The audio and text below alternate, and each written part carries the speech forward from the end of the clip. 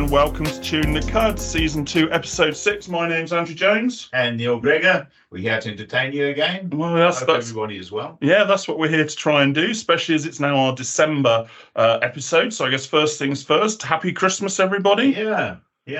That sounds a lot.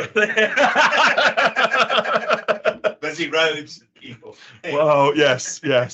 Anyway, so rain, of course. It's now, well, as we record this, we're currently in the middle of, I was going to say cyclone. That's where we'll get on to. Yeah. It's Storm Kieran, is it? Like that, so there's rain all around us.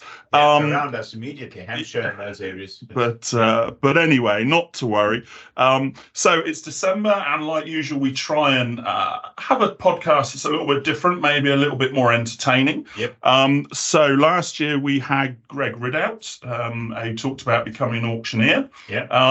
I'll be honest, I'm a bit surprised that Greg hasn't had the listeners I was expecting, if you look at them. But everyone that does listen to it absolutely loves it. And it was a good podcast. It was. What a character he was. So hopefully our guest today will entertain just as well. No pressure. No pressure. And hopefully the technology works today. We are joined by one of my old neighbours, James Garrity, from up near Miller in far north Queensland. So I'll say morning, but it's evening your end. How are things, James? Yeah, just as you blokes are cooling down, we're warming up. We're coming into our storm season now. And we're definitely waiting on the storms. We haven't had rain since the 9th of October, and believe it or not, we're getting desperate. Yeah, for Miller, that's saying something. It is. So we will talk about that definitely as we go along. But James, let's do what we usually do. Let's start with you. How did you get to where you are today within the dairy industry? Righto, so my grandfather used to milk cows at Lismore, which is in northern New South Wales. Yep. So that's about 2,200 kilometres south of where we currently are. In 1932, they moved up to the tablelands here, which a lot of people from Lismore did. All the Reynoldses, Tranters, Dailies, they all came from Lismore. Emerson's, Graham's, all the key names in the industry all moved up, but they came before my family did. So we moved up. There's a lot didn't they? They're all names, families, names I recognise, and that's what I understand from my time in, that's 25 years ago nearly now.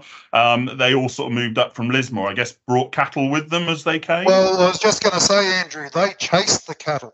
They walked the cattle from Lismore to North Queensland. How long did it take them, do you know? No, I don't, mate. I thought of that just before I got on this with you. I should know, but I do know that when they came up, they hit ticks and they lost a considerable amount of cattle to the tick fever. Yeah. So do you have ticks in England?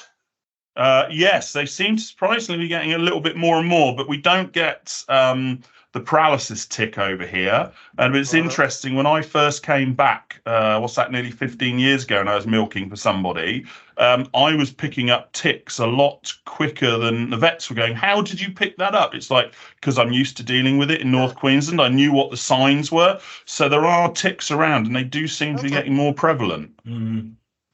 So, mate, we come up, we bought a block at Miranda. Long story short, my father and my uncle took that block on, and we stayed out there until 1981. I finished school on the 20th of November, took over this farm on the 1st of December with my mother and father, and, still here. Is that block in Miranda? That wouldn't be where your cousin was farming, was it? Or is that a different one? He was in Atherton. Remember That's Ned right. McDonald? Yep, that was my block. That's where I grew up. So just as a aside, I went back and saw my bank manager when Nev went to sell it. Yep. I said to the bank manager, I want 2.2 million to buy that 1,000 acres back. When he stopped laughing and got himself off the floor and looked up over the top of the desk, he looked at me, he goes, "You were serious?" I went, "Yeah, I was serious." "Oh man," he said, "I'm sorry." And he sent us out a payment book for something we were buying, and he says, "Please find enclosed payment book for loan number ... Regards, Merv. P.S. If you still want that 2.2 mil, buy a lotto ticket. It's the only hope you've got. So yes, you've been where you are in Miller, do you say, since 81? Yep. And so how many, or what changes, how many cows, etc. you milking now? Righto, so the day we took over here, we were milking 68. Normally, we would have milked 80 to 90. We bumped that up to 120. We leased the place next door in 1983. We leased another place next door in 85. We had a heifer block away from here. Yeah, we sort of grew it. And one of the mates come out one day and he said, this is like my dad passed away on Christmas morning, 1990, and this would have been the mid-90s. He came out and he looked around and he said, did you really think it'd take you this long to get this farm in shape? And I said, man, I thought it was in shape when we bought it. I mean, it's not about getting it in shape. It's just the changes that are happening in the industry and the world. So fast forward to today, we own 3 blocks here in conjunction with the bank. We've sold our heifer block. We still lease the block that we leased in 1983. Kevin, my brother-in-law, you know him, we lease his 3 blocks. We lease another block for some people that live in Townsville. They just bought it as a house site, so we lease that. So we look after about 1,300 acres, Andrew. Yep. Wow. So it keeps us out of the pub on Sundays, mate. But yeah. It's probably more than that when you think of, I know the topography of the area. I mean, I know where we were, the original block we brought, or blocks was 1,000 acres, and I'd worked on a 1,000-acre farm over here, and I tell you something, it was a damn sight more than 1,000 acres because it's so undulating up on the tablelands. The area's only taken on the flat. So just to tell you what the topography here is like, if you go down to the back of our block here, you go through the boundary fence into the block that we've leased on and off since 1981. You go out on the end of the ridge. If you go forward 300 feet, you will be 300 feet above the ground under you. It actually drops 300 feet in 300 feet. Wow. Yeah. So, yeah, it's definitely a different country, mate. I did a course in 1996. I was told I needed to do the course, so I went and did the course. If I hadn't done that course, I wouldn't be doing what I do today. So I've just finished up doing, I don't know, what is it? This is 2023, so I've just finished doing 22 years with Queensland Dairy Farmers Organisation, which is a industry lobby group. Finished that up 12 months ago, and I'm just up for re-election at the moment for DFMC, the supply cooperative that supplies the factory in Malandra, and then down in southern Queensland, New South Wales, Victoria and South Australia. And this must be 14 years I've done with them so far, and whether I go forward or not, we'll find out next week. So how many are you milking at home at the moment? We're milking about 220. We're actually low in numbers. We should be milking more than that. Up until Bega bought us 3 years ago, our previous owners, the company that owned us previously, the processing plants, did not want milk. They are actually dropping the volume of milk they required, which is very, very frustrating. Who did Bega buy it from? I forget. Righto, so Bega bought it from Lion. Lion bought it from Sam McWell. Sam McWell bought it from National Foods. Yeah. So, yeah, look, Bega's a breath of fresh air for us. You go out, you make the milk, we'll process it. Yeah, we'll worry about what to do with it, yeah. Yeah, we're the milk processor, that's our job. You just go and produce it. Yeah. So that's a breath of fresh air to my farmers. Well, when I was with you, there was about 200 farms, and about 120 million litres going through Malanda. What is it today then in total when you say that? So when I came here in 1981, there was 268 farms. I don't honestly know what the production was at that time, but on the 1st of July 2000, the day that we deregulated the industry in Australia, there was 185 farms, and we did 134 million litres that year. And last year, there would have been about 36 or 37 farms, and we did 43 million litres last year for the tableland to the Malanda factory. And that's just to Malanda now, isn't it? Because obviously Yeah. you do have Mungali now who've got several farms, etc. as well, haven't you? They've actually lost the farm as well, so they've got 8 left with them. They had 9. So, but it's a lot better than it was 15 months ago, Andrew. Yeah. So So who's any of the kids at home with you, James, or are they all doing their own thing? No, they're all away, mate. Shawnee's down in the coal, just got passed out on a 650-ton digger. Paddy went to our youngest. Did you say 650 ton? Yep. Shawnee wanted to drive big machinery, and to do that, he needed to go to the coal. So he went and saw his boss, had a discussion with his boss, and his boss said, "Look, mate, I don't want to leave you. I don't want to lose you, but you're doing exactly what I did, and I totally understand." No, go that way. You could be famous. Come on, Sari, you can join us. No, it's actually Stace. She's just gone past. Look, his boss said, "Look, I did exactly the same thing. I fully understand. You go, but if you ever want to come back, come back." So Rob come home 6 weeks ago, and he said he just got passed out on the 450-ton digger, and they've just shifted mine sites, and before they went, they passed him out on the 650-ton digger. Wow. I can't even comprehend what we're talking about. No, likewise. Yeah. I know what a 30 and a 40-ton digger look like, but yeah. Paddy, our youngest fella, he went to Perth Christmas Day last year. Been doing driving delivery trucks around Perth, and he's just picked up a job on the diamond drills over there. So he's up at Port Hedland, and he's working in 45-degree temperatures every day, and absolutely loving it. Oh, isn't that fantastic? Yeah. Look, they got to find their own path, mate. And as you're fully aware, Annalisa was meant to go and find a husband and bring him home to milk my cows. Well, she went and found a better farm and went and milked his cows. Well, that didn't work out quite the way it was meant to. But yeah. But do you think any of them will ever come home? Look, Kirsten would like to come home, I think, but mate, she's got a life now. Her young fella is about 10 years old, and he decided to race motocross, and Kirsten, my daughter's 33 this year, sorry. She just looked at him and said, "Well, mate, if I've got to run you to motocross and sit there all day and watch you ride, I might as well buy a bike and I'll ride too."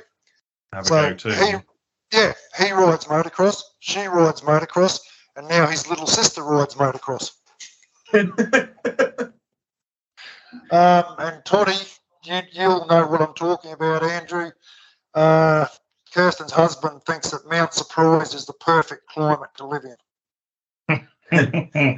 So that's to the listeners, that's about 3 hours to the west of us. Gets about 600, maybe 700 mils of rain a year versus our 3.5 meters of rain a year. We should say that is James' credit. It's 3.5 meters a year, just in case anyone's going, what? That is legit. That is what an average rainfall is where you are, isn't it?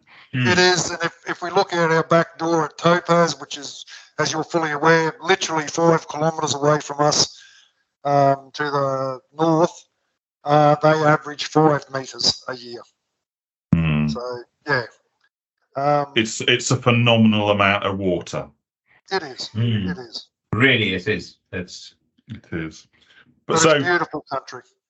Oh, bad. Yeah. Look, I can't complain. It was a lovely place. It's just when you had to work in it and all it did was rain all the time. When the sun... Not since the 9th of October, Andrew. You know, when the sun shined, yeah, it was beautiful country. There's no doubt about it. All the rain has been cancelled for the 9th of October. Yeah, exactly. So that's a little bit about yourself. Give us a little bit of history about dairying in North Queensland, because I mean, certainly what I remember of it, really, the country was only sort of cleared. What, about 1911 was it? Miller was founded, or something like that. Early 1900s, when the dairy, everyone had a cow, and everyone, on the road where I live, we are the only dairy here now. Back in history, there was 8 dairies on this road. When we came here, there was 8 dairies this side of Miller. We are now the only dairy this side of Miller, apart from the Mungali boys. The world has changed a lot, but in the original days, it was all butter. And we actually dealt with England. We were pretty much part of English colonies. Well, yeah, part of the Commonwealth and part of it. Yeah, we became a federated self-entity in 1900, but we were still tied to the apron string, so to speak, and we still sold butter to England. It was only when the Americans turned up and they wanted to drink the milk, and it had to be pasteurised milk. That's when we're talking Second World War now, aren't we? Really? Yeah, that's right. Late 30s, early 40s. That's when the dairy industry really took off, as we see it today. So there was literally tens and tens of thousands. So just because you raised it, the Americans were here. And I'm telling the truth. I mean, a lot of people won't, but if you get on Google and type in tree climbing kangaroo, you will find out that there is such a thing.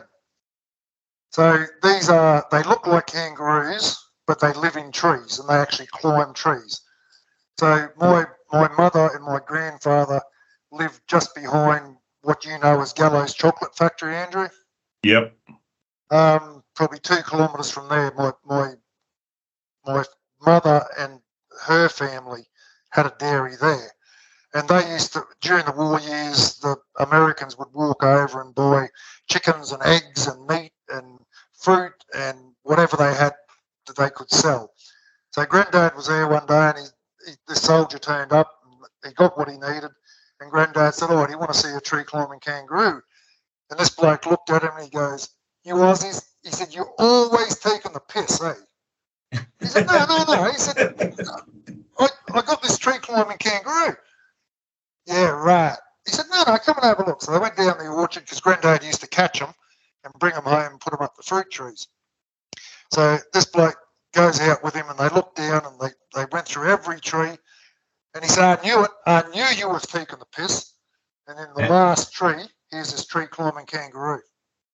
This yank looked at Granddad and he goes, "Can I have that?" And he goes, what are you going to do with it? He said, "Man, if I go back and I tell them I seen a kangaroo what climbs trees and I haven't got it, they're going to put me in the brig." So that battalion, if you grab these things by the tail, they will walk in front of you a bit like a wheelbarrow. Oh, I've heard that story at the time. I remember it now. Yes. Isn't that interesting? So he walked it from Gallows Chocolate Factory back to Carrington, where they were camped, carrying all the stuff that he bought off Granddad and And wherever that battalion went after that, that was their mascot. Yeah. Wow. So, righto. But the Yanks were certainly, what I'm told, down my road as well, weren't they? I think someone told me they'd seen shell casings and whatever, where they'd been using it for target practice and whatever before obviously they went up, up into Indonesia or whatever, wherever they went from you. Well, as we talked about before, where I grew up at Malanda, I always knew there's a trig station on top of a hill on the property next door to us. To me, trigonometry is like like map reading. Yeah. But I was talking to a bloke a while back, and he said, no, they had an artillery gun on top of that hill protecting the harbour at Marillion. Right. And I'm just looking going, really? From there? You know, that must be 30 kilometres. So, I don't know. I mean, they were, I know on the old farm where I grew up, there was foxholes all over the place where they must have been training. They'd come in and dig a hole, and there'd be a hole on one side and a little hillock on the other side, and they'd just be everywhere. But they were old when I was growing up there, obviously. Yep. But yeah, look, that kick-started the dairy industry. Pasteurisation occurred. And I mean, originally, I mean, traditionally, it's changed probably what the last 10, 15 years. Australia was dominated by cooperatives, wasn't it? I mean, so if you talk where you are, you had the Miller Cooperative and you had the Malander Cooperative. And I mean, the ones people would know further down south would have been Bonlac until they got taken over by Fonterra. And then you had Murray Goulburn until they got taken over by Saputo. I mean, that's another story. But where you are, it would have originally been Miller and Malander would have been two separate crops. Malander, Ravenshoe, Ingham, Innisfail, Golden There's Grove. more. Yeah, Right. there was a lot. There was 1,000 farms on the tableland at one stage, no trouble at all. And then over the years, like 1972, Malander and Miller combined. The factory was still there, but officially it was closed in 1972. The Malander factory has moved on. We used to make yogurts, flavoured milk, casein, some powders. We had the pilot plant to do the protein isolation. For pharmaceuticals. Cheese, we did everything. We were one of the few factories that did everything. Now you basically had the market of North Queensland to yourself as well, though, didn't you? Yeah, it was a regulated industry up until 2000. So our market went down to Townsville and a little bit further, and then Parmalee, which is now Lactalis, they had a factory in Rocky, so they had the area from Mackay south, and then in southeast Queensland it was split up. The government did all this, and in their wisdom they decided that on the 1st of July 2000, after many schemes from 1983 on to encourage exports and try to wean the industry off domestic marketing, they decided to deregulate us, and that's what caused the big drop in farmers, because the price here went from 58 cents for market milk to 44 cents for market milk overnight, and the average price obviously dropped as well. We were totally different to the rest of Queensland. We were on a percentage system here. So if 100 litres of milk went into the factory and 50 litres got sold in a bottle, you got 50% at 58 cents a litre. And I had a look in 1993, we were getting 16 cents for manufactured milk. So you got the other 50 litres at 16. If it was 80 litres in a bottle and 20 litres into manufacturing, that's how it worked out. Come the 1st of July 2000, it was a single price across all milk. Yeah. And that it basically crucified the industry. And not only here, I mean, Victoria lost 1,500 farms in the first year, Andrew. I remember, because we were looking at rotaries before we built that rotary in North Queensland. That's right. That's right. Me and the old man went down to Victoria for the week looking at rotaries, and it was interesting. We were talking, because we were being told in North Queensland, and I guess elsewhere, it was the Victorians wanted it. The Victorians wanted it. They were the guys that wanted it. And we all said to the Victorian farmers, "So you want deregulation?" And they all just looked at us, shrugged their shoulders, and went, "Not really, but we're being told that's what's happening." Yeah, they ceded their right to vote to the UDV. Yeah. They handed over their agreement. Yep. And most people sort of went, "Well, what do we do?" And you sort of had guys with rotaries went, well, we'll milk another 50 cows. It's only another 10 minutes on the rotary. Hey, don't worry about it. Whereas everybody else that had a traditional herringbone or whatever it was, and you went, well, I'm going to milk another 50 cows. Well, that's another half an hour. And it just, how do you say, people left. I remember, you know, the numbers dropped quite considerably, quite quickly after deregulation, just in North Queensland. So when you were here, we exported roughly a third of our milk. Yep. Righto. So you're sitting down, I hope. Yeah. Australia is now a net importer of milk. Is it now a net input? I know it's gone from pre the drought in 2007, was it 12 billion litres? And I know it's down to about 8 billion litres. Yep. So it's actually importing milk now, is it? Well, righto. So if you look at how much we produce and how much, the only reason we can export is because we import. If we ate and drank all the dairy production that we produced, yeah, we would only have enough for our consumption. We wouldn't have enough to export. Because we import, there is now some volume of milk able to be exported. To export. But I mean, that's it. I mean, it's in what's that going to be, 15 years, yep. The dairy industry is reduced by a third, basically, hasn't it, in Australia? Well, it's the expectation is it will drop further this year. Yeah. Yep. Last year we had a farm start up, Steve Soley's farm, kicked over again late June, early July last year. We've got another farm out at Butchers Creek, Alan Wall. His farm will kick over again under different ownership, obviously. But yep. His farm will kick over probably by the end of this month. And we've got another young bloke looking at starting up here probably January. I mean, you've got the same here, haven't you? There are young fellas, as you say, starting back into it. Or I'll be honest with you, I'm off next week to go and see someone I've been asked to go and see.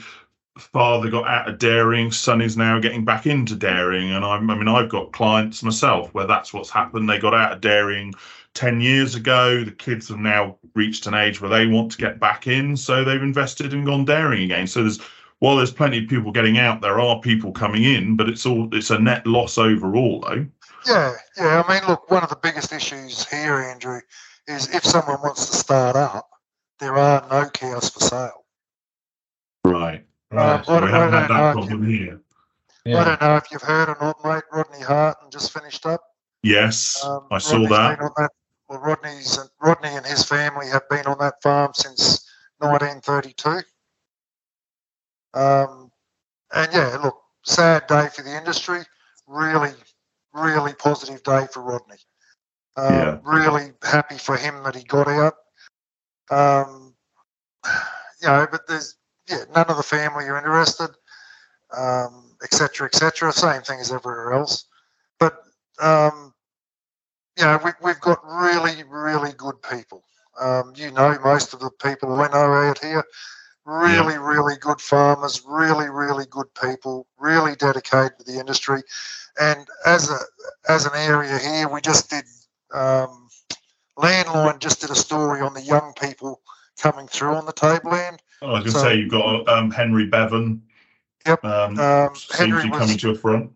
Yep. Casey Clark, Casey Johnson, Darren and Rosemary Johnson. Yep. Gavin Doole's young fellow, Jason, he's back on the farm running that. Look, we're really lucky. We've got a lot of young people coming back into the industry, and you can't just say the industry's buggered. If you want young people to come in, if you want new people to come in, there's got to be positive stories around. I did a bit of talkback radio with a radio station in Cairns the other day, and he said, he'd read the article, the print article from the Landline thing. Yeah, I sent it to you, didn't I, Neil? Yeah. And he just said, look, this is so different to what we were talking about 12 months ago. I said, yeah, but John, we got a huge price rise last year. I mean, up until last year, the biggest price rise I had ever seen in my time in the game was 5 cents. Last year, we got 18 cents. Wow. All right. So that. So what are you getting? What are you getting at the moment? We're currently averaging about 84 cents a litre, which is 84 cents a litre. Yeah, but you've got to remember that's North Queensland components. Yes. On exactly the same dollars a kilo, Southeast Queensland is 3 cents ahead of us because of their just because of their components and their quality. Right. So we're on a bit over $12 a kilo. Okay. $12 a kilo. Yep. That's a good price. That's a very good price. It is. But if we didn't get it, Andrew, the industry wouldn't be here. Yeah, completely. Look, when I spoke to John McKenzie, the talkback bloke, a few years ago, we were trying to get the 10 cents out of Coles and Woolworths. Yep. And he said, what's going to happen? I said, mate, if we don't get it now, farmers are going to think that we'll never get it. And there's going to be discussions held around kitchen tables. There'll be decisions made. I said, you won't know about them. I won't know about them. But there will be decisions made which no one will see the effects of for 2 or 3 years. Yeah. And when I spoke to John the other day, he said, you've still got farmers leaving. I said, remember we talked about the discussions around the kitchen table, John? Yeah. I said, mate, this is the outcome. Like Bob Johnson, Bob's in Malanda, only milks, 80 cows, give or take. I think he's got a bit over 12 months left in the industry. Yeah. Nothing to do with the industry, just time to go. Time, yeah, exactly. For anyone that's interested, that 84 cents is currently 44 pence a litre. Okay. Whereas we are currently probably averaging 36. Yeah, 35, 36, depending on who you're supplying. You might be getting 38, 39, or you might be getting 34. So I think those are the average. It's about 34, but it could be higher than that. Yeah, it's probably 34, 35 is our average at the moment. So it changes, obviously. So we're paying mid 600s for cow feed for 14% pellet. Hold on. What do you say? What do you say? Think you're paying? Make it 650. It's probably a little bit higher, but make it 650. Let's say 650. That's 343. At the moment, a good quality pellet for the winter, if you're talking, let's say, an 18% high energy, you're probably talking 320, 330 as an average. Mm-hmm. So not a million miles. No, within the ballpark anyway. I mean, that's an 18% as well, whereas you said a 14. Yep. So cottonseed, you wouldn't have cotton over there? No, there is somebody importing cottonseed or can potentially do it, but we wouldn't get cottonseed normally here. Righto. So just to give you some idea, mate, we contracted cottonseed at the start of the year. Yep. $340 a tonne plus freight, which is $175 a tonne. So $515 landed here. $415. That's $515 delivered here. Sorry, yeah. Yep, plus GST. Well, that's what's GST, 10% these days, isn't it? 10%. Yep. That's 272. So by the time you add on GST, you're talking just under 300 a tonne. Righto. So from the start of the year to now, it is now $710 a tonne at the gym. Wow. Plus what's gone wrong? China's buying it. All right. What about? Well, I thought it must be. What about molasses? What would that be? Molasses just went up $30 a tonne at the mill. It is now $330 a tonne at the mill. 330. So what would it be to get it on farm? Well, it's 11 tonnes in a truck, so 3,300, obviously. Yeah. No. 3,630 plus freight, which is probably $600. So let's say it's 330 plus, let's say $60 for freight. So let's make it around 400. Well, that's just straight cane molasses, isn't it? Yep. That's 211 today, whereas over here, cane molasses would probably cost you about 330 on farm. £330 on farm to get cane molasses. Oh, wee. So I mean, well, I've talked about before because we did a podcast a couple of months ago, didn't we, about molasses? Mm. Oh, you missed that. No, I missed that one. Oh, you missed that one. And I was sort of saying, like, up in North Queensland, it was, well, it's probably obviously it's not now, but it was as cheap as chips, and people literally just fed it ad lib in the parlour or in the dairy. Whereas here, you wouldn't do that. There's obviously a cost and expense to it. So yeah. But going back a little bit then, so obviously we talked about Malanda. I mean, Malanda's got some things it's famous for, as in Malanda milk. Do you want to tell us about them a little bit? Yeah, look, mate, we're proud as punch of our history. So Malanda milk used to have the longest milk run in the world. We used to put the milk in trucks here. Used to be in the Guinness Book of Records. Wow. That's right. Used to put it in a truck here and drive it up to Darwin. So go west from here, 12 hours to Mount Isa, keep going west, and then go north and end up in Darwin. They would just drive it straight through from here. And for anyone that can't find Malanda on a map, it's the same distance from Malanda to Darwin as it is from Adelaide in South Australia to Darwin. Because when we stop, is it that far? It is. I'd never realised that. when we stopped doing it, National Foods started doing it out of South Australia. Yeah. Do you know what? I never realised that it's the same distance from Malanda to Darwin as it is from Adelaide to Darwin. Yep. I mean, having driven from Darwin down to Alice, and then immediately took the plane to Adelaide. That's a long old trek. It is, mate. But even our everyday trek, Andrew, from here to Weipa in a truck, mate.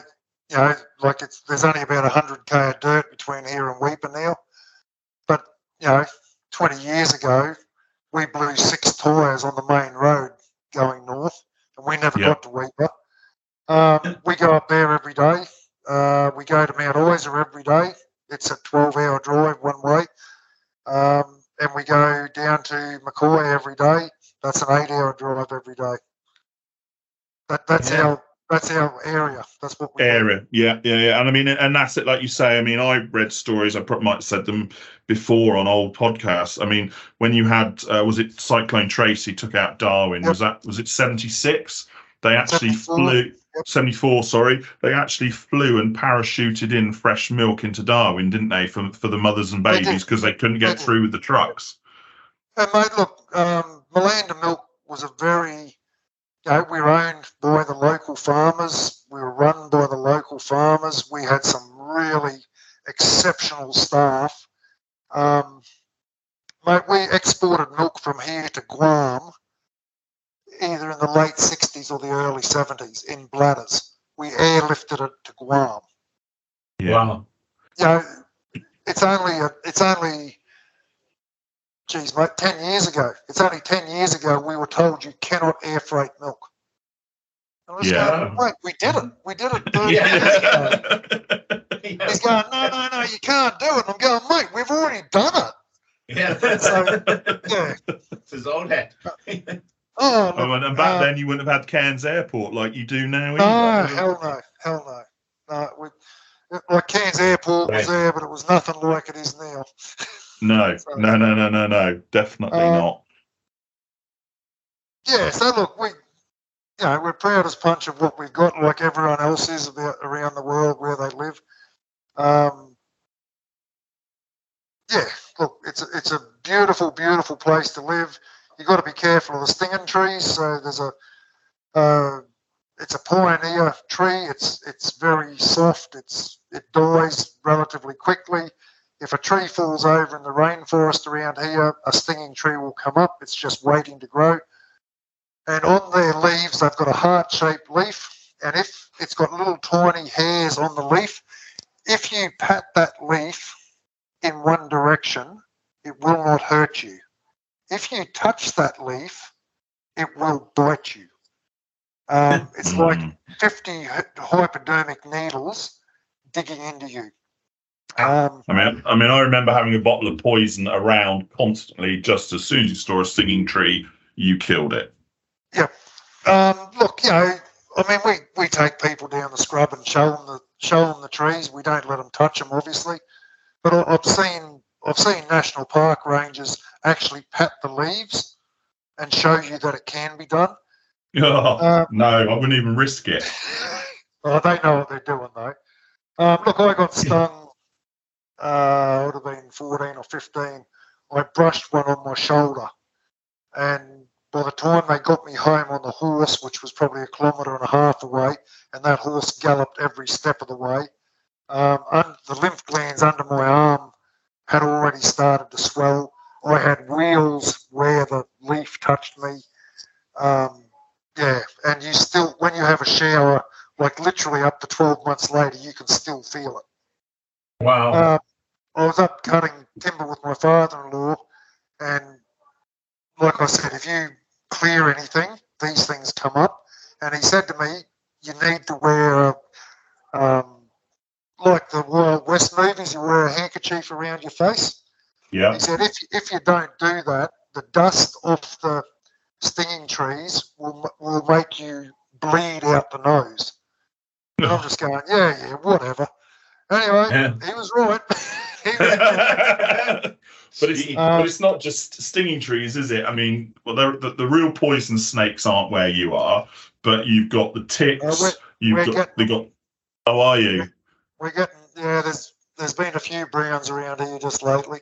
It's Right. I don't know if you've heard over there, but it's a big year for brown snakes in Australia. No, we haven't heard that. I say it was just red-bellied blacks and pythons when I was there.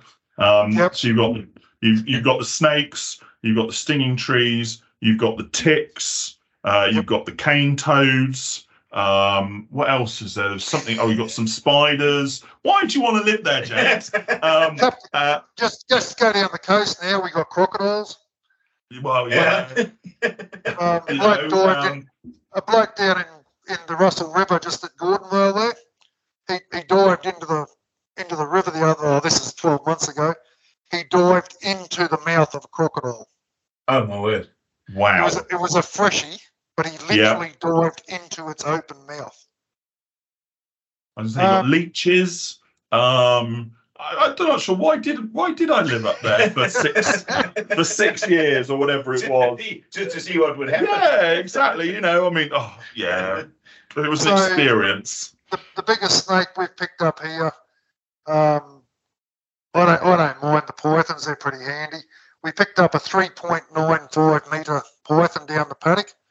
Brought him, sat on the motorbike, held his head in my hand, wrapped him around my waist, brought him home, got a couple of photos, took him back, let him go.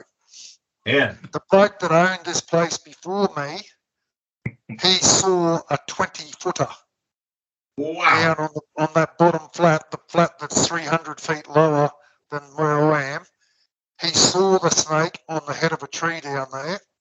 He also spent 4 hours trying to push a 14-foot python into his tucker bag because the local ambulance used to support themselves. The government didn't give them money, or didn't give them much money, so they used to sell snakes by the foot. And a 14-foot snake was going to be worth a bit of money, so he spent 4 hours trying to put it in his tucker bag and give it up. Yeah. And just next door to us here, Andrew, they cleared the gorge, the very steep country, and there was a couple of trees still standing. So Don, the bloke next door, at that time, him and the dog went down to fall a couple of these trees that were left, and he's crawling in under the lantana.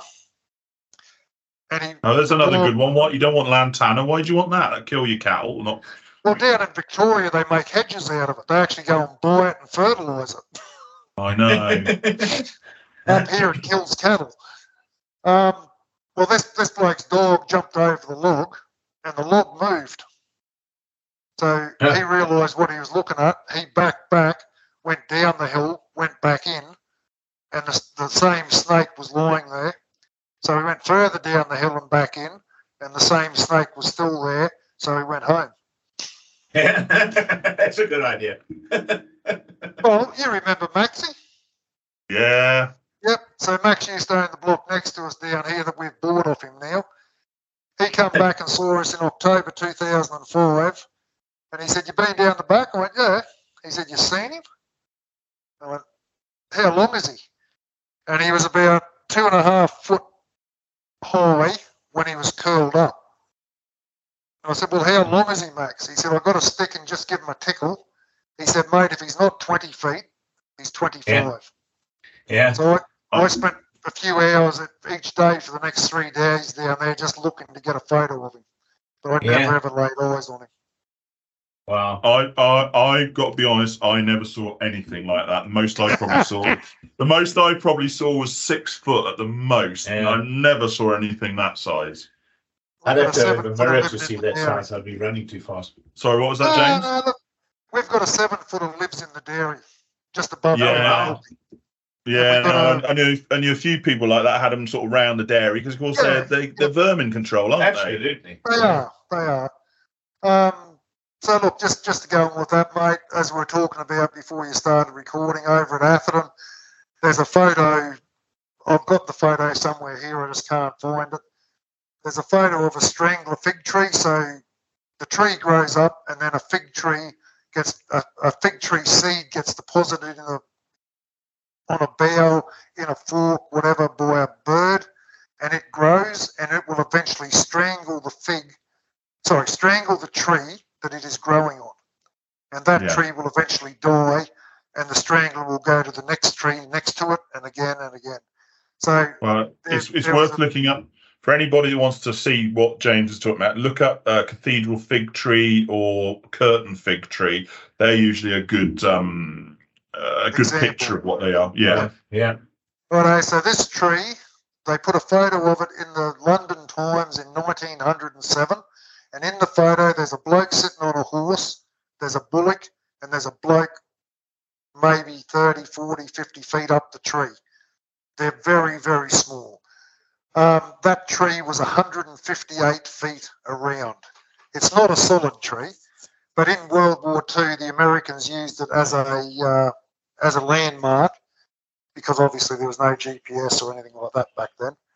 But yeah, after World War II, they burnt that tree and 2 others down because they needed to grow food. So that's what happened.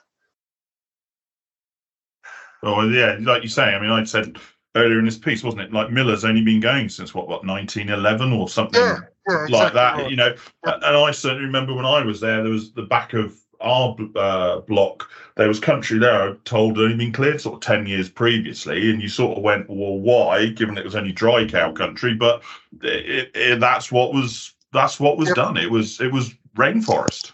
That's right. Yeah, that's right. And just to indicate the storms that you were speaking about, tell us a story about where the bullocks were in the tree. Yeah, look, this is back in the early days, and they had bullocks pulling timber out of the scrub, and there was a thunderstorm, and they lost the team of bullocks. So we're talking about between 10 and 16 fully grown bullocks, and they couldn't find them, and they eventually found them inside the tree because the trees aren't solid.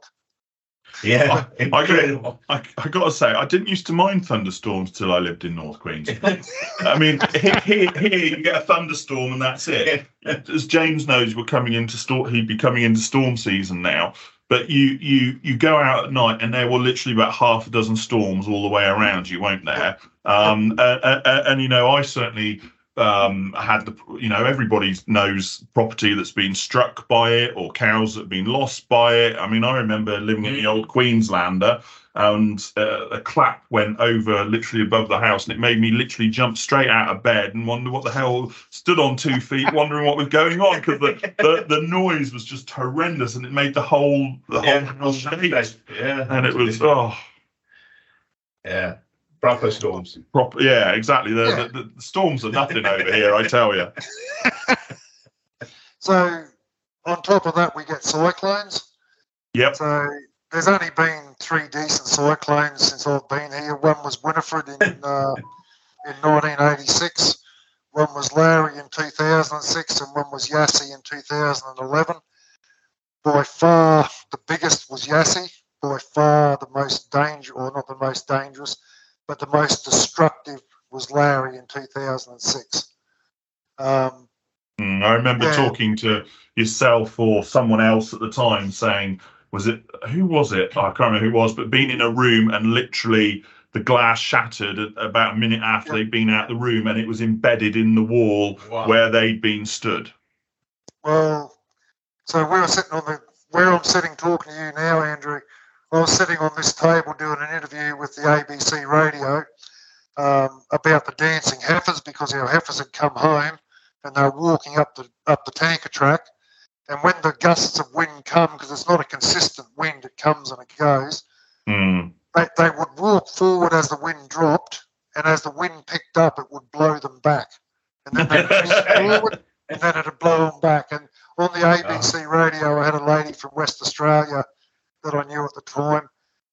She rang up and she said, I heard you on the radio the other day talking about the dancing heifers.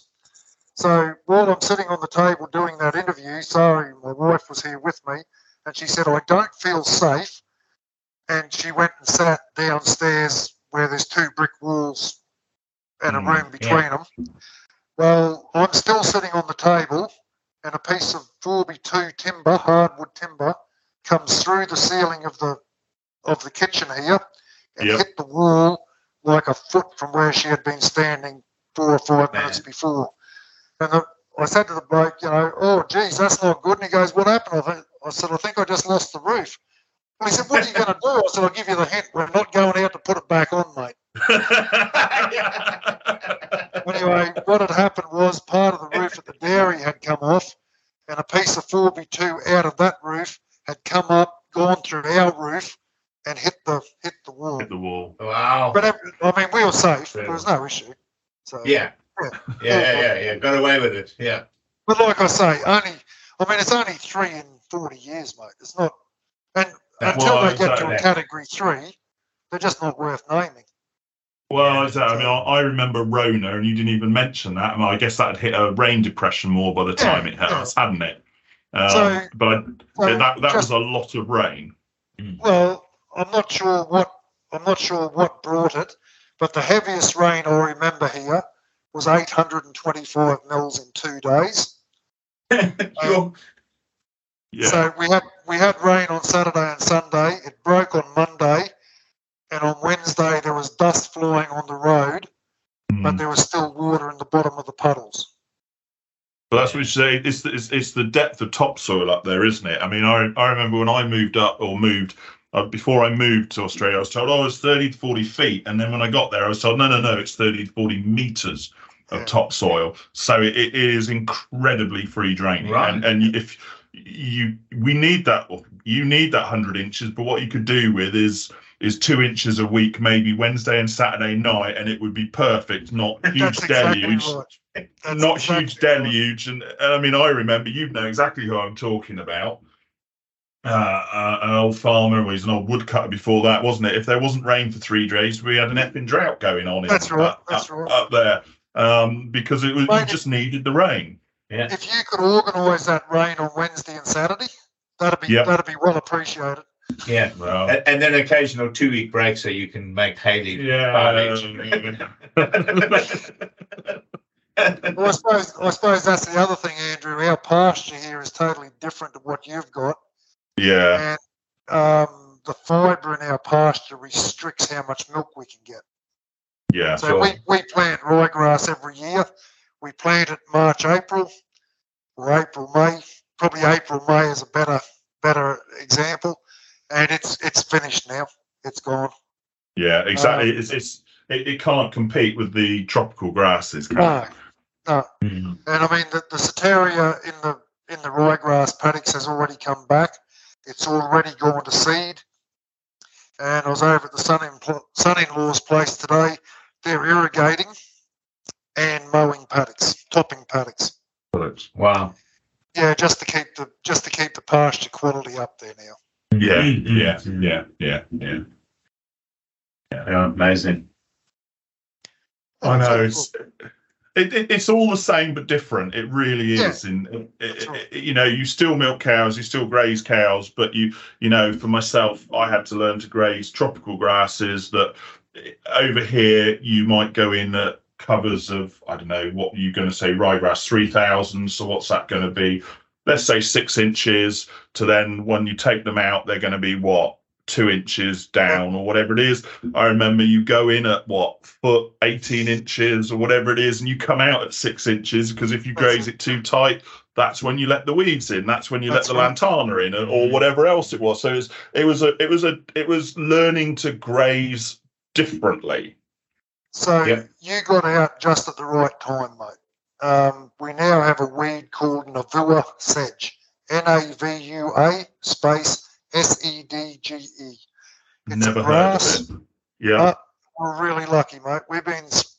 It was on my father-in-law's place back in the early 80s, and we were spraying it with Roundup. We had no idea what it was. We just knew it wasn't good.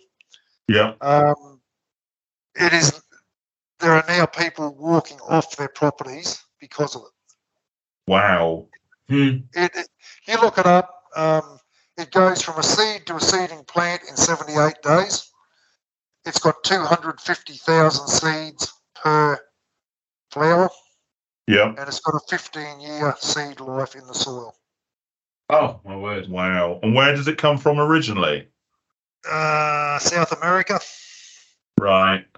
And we've been spraying it here on blocks that we lease for 15 plus years, and there's more of it now than there has ever been. And we spray a lot. We're on the bike a lot spraying. And just for fun, in the back of your place, where I can look across to your place, there was if the sun is right, I can see it shining from here. Wow. Gee. So yeah, look, there's some specific chemicals out for it now, but the 15-year in the soil seed life is a big issue. That's an issue, yeah. Definitely. Definitely. Yeah. You end up buying your farm back every year. Pretty close. Yeah. We used to have that with blue gums. I remember that farmers used to say to me, was getting rid of them, you actually end up buying your farm back every year with the amount of money that you're paying. So as much as I hate to say it, I'm now looking at the time and we've been going for well over an hour already. And I know I could quite happily just keep talking to you for another hour, because I looked at the time at like 50 minutes and I'm like, really? Have we been that long already? It only felt like sort of 20 minutes. So from the point of view of the podcast, I think it's probably time to draw it to a close, because otherwise it will be our longest podcast. But hopefully people will enjoy it, because it's just giving us a flavour of farming somewhere else and what it's like elsewhere, and that's what we wanted to do. So hopefully people will enjoy that, and you know, we'll do something similar again if people do. So on that note, any last words of wisdom from yourself, James? No, mate. Yeah, look, we're just talking about your cow, Page House Shuttle 90 tonight again.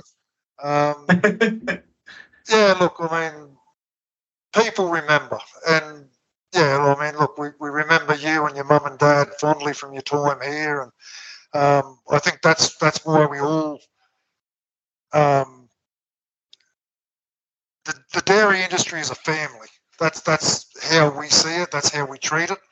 And yeah, I mean, that's the beauty of. We've had a bloke, Andrew, who was in the industry. He only worked in the industry. He never owned a farm. But he doesn't milk cows anymore, but he still comes to the QDO, the East Horse milk. Yeah. He still comes to those things because of that family connection.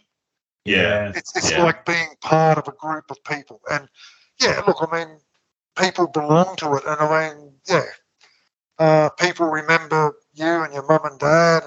And you know, we're talking about different people the other day. And this bloke looked at me, he goes, Garrity, Ambrose. I said, yeah, Ambrose, my granddad. Oh, mate, Ambrose, good bloke. Mate, my grandfather died in 1967. This bloke knew my grandfather. Yeah, amazing. You know, yeah, I mean, I'm just looking going, how could you possibly remember him? But I was down where we come from at Lismore. I was down there last year doing a meeting down there, and we went out and we met this farmer, and he goes, rah. He said, you said today that you come from here. I went, yeah. He said, where'd you come from? I said, McLean's Ridges. He said, mate, you should go up and see this bloke.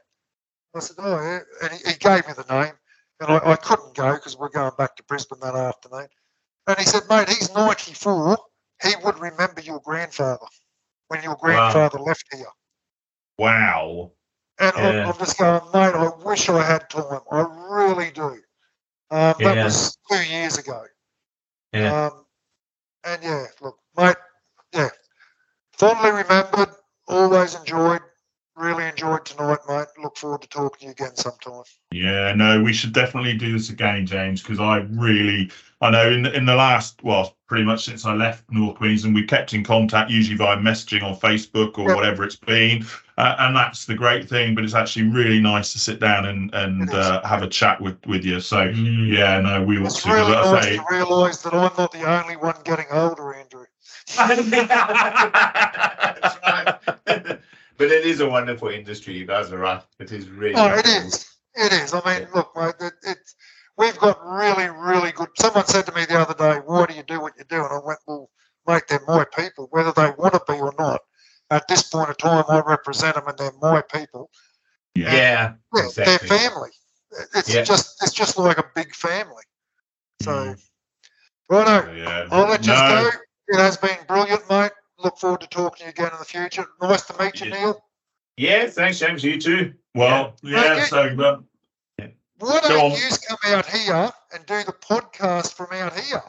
We aren't going to say no to that. If you're going to pay for the tickets, James, we'll come. I was thinking, mate, all the money you're going to drag in on this, you'll need a tax deduction. So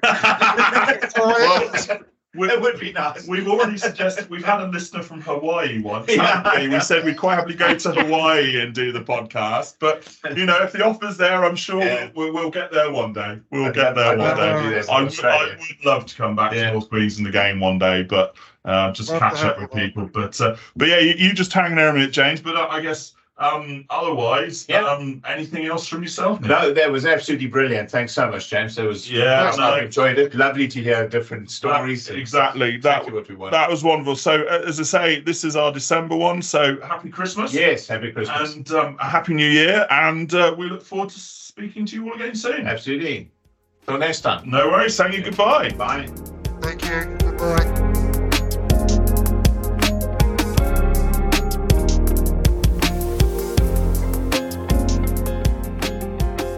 And now for the really boring bit, I'm afraid, the legal disclaimer. The information provided during this podcast has been prepared for general information purposes only and does not constitute advice.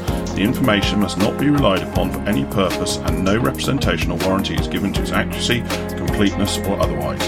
Any reference to other organisations, businesses or products during the podcast are not endorsements or recommendations of ChewintheCud Limited.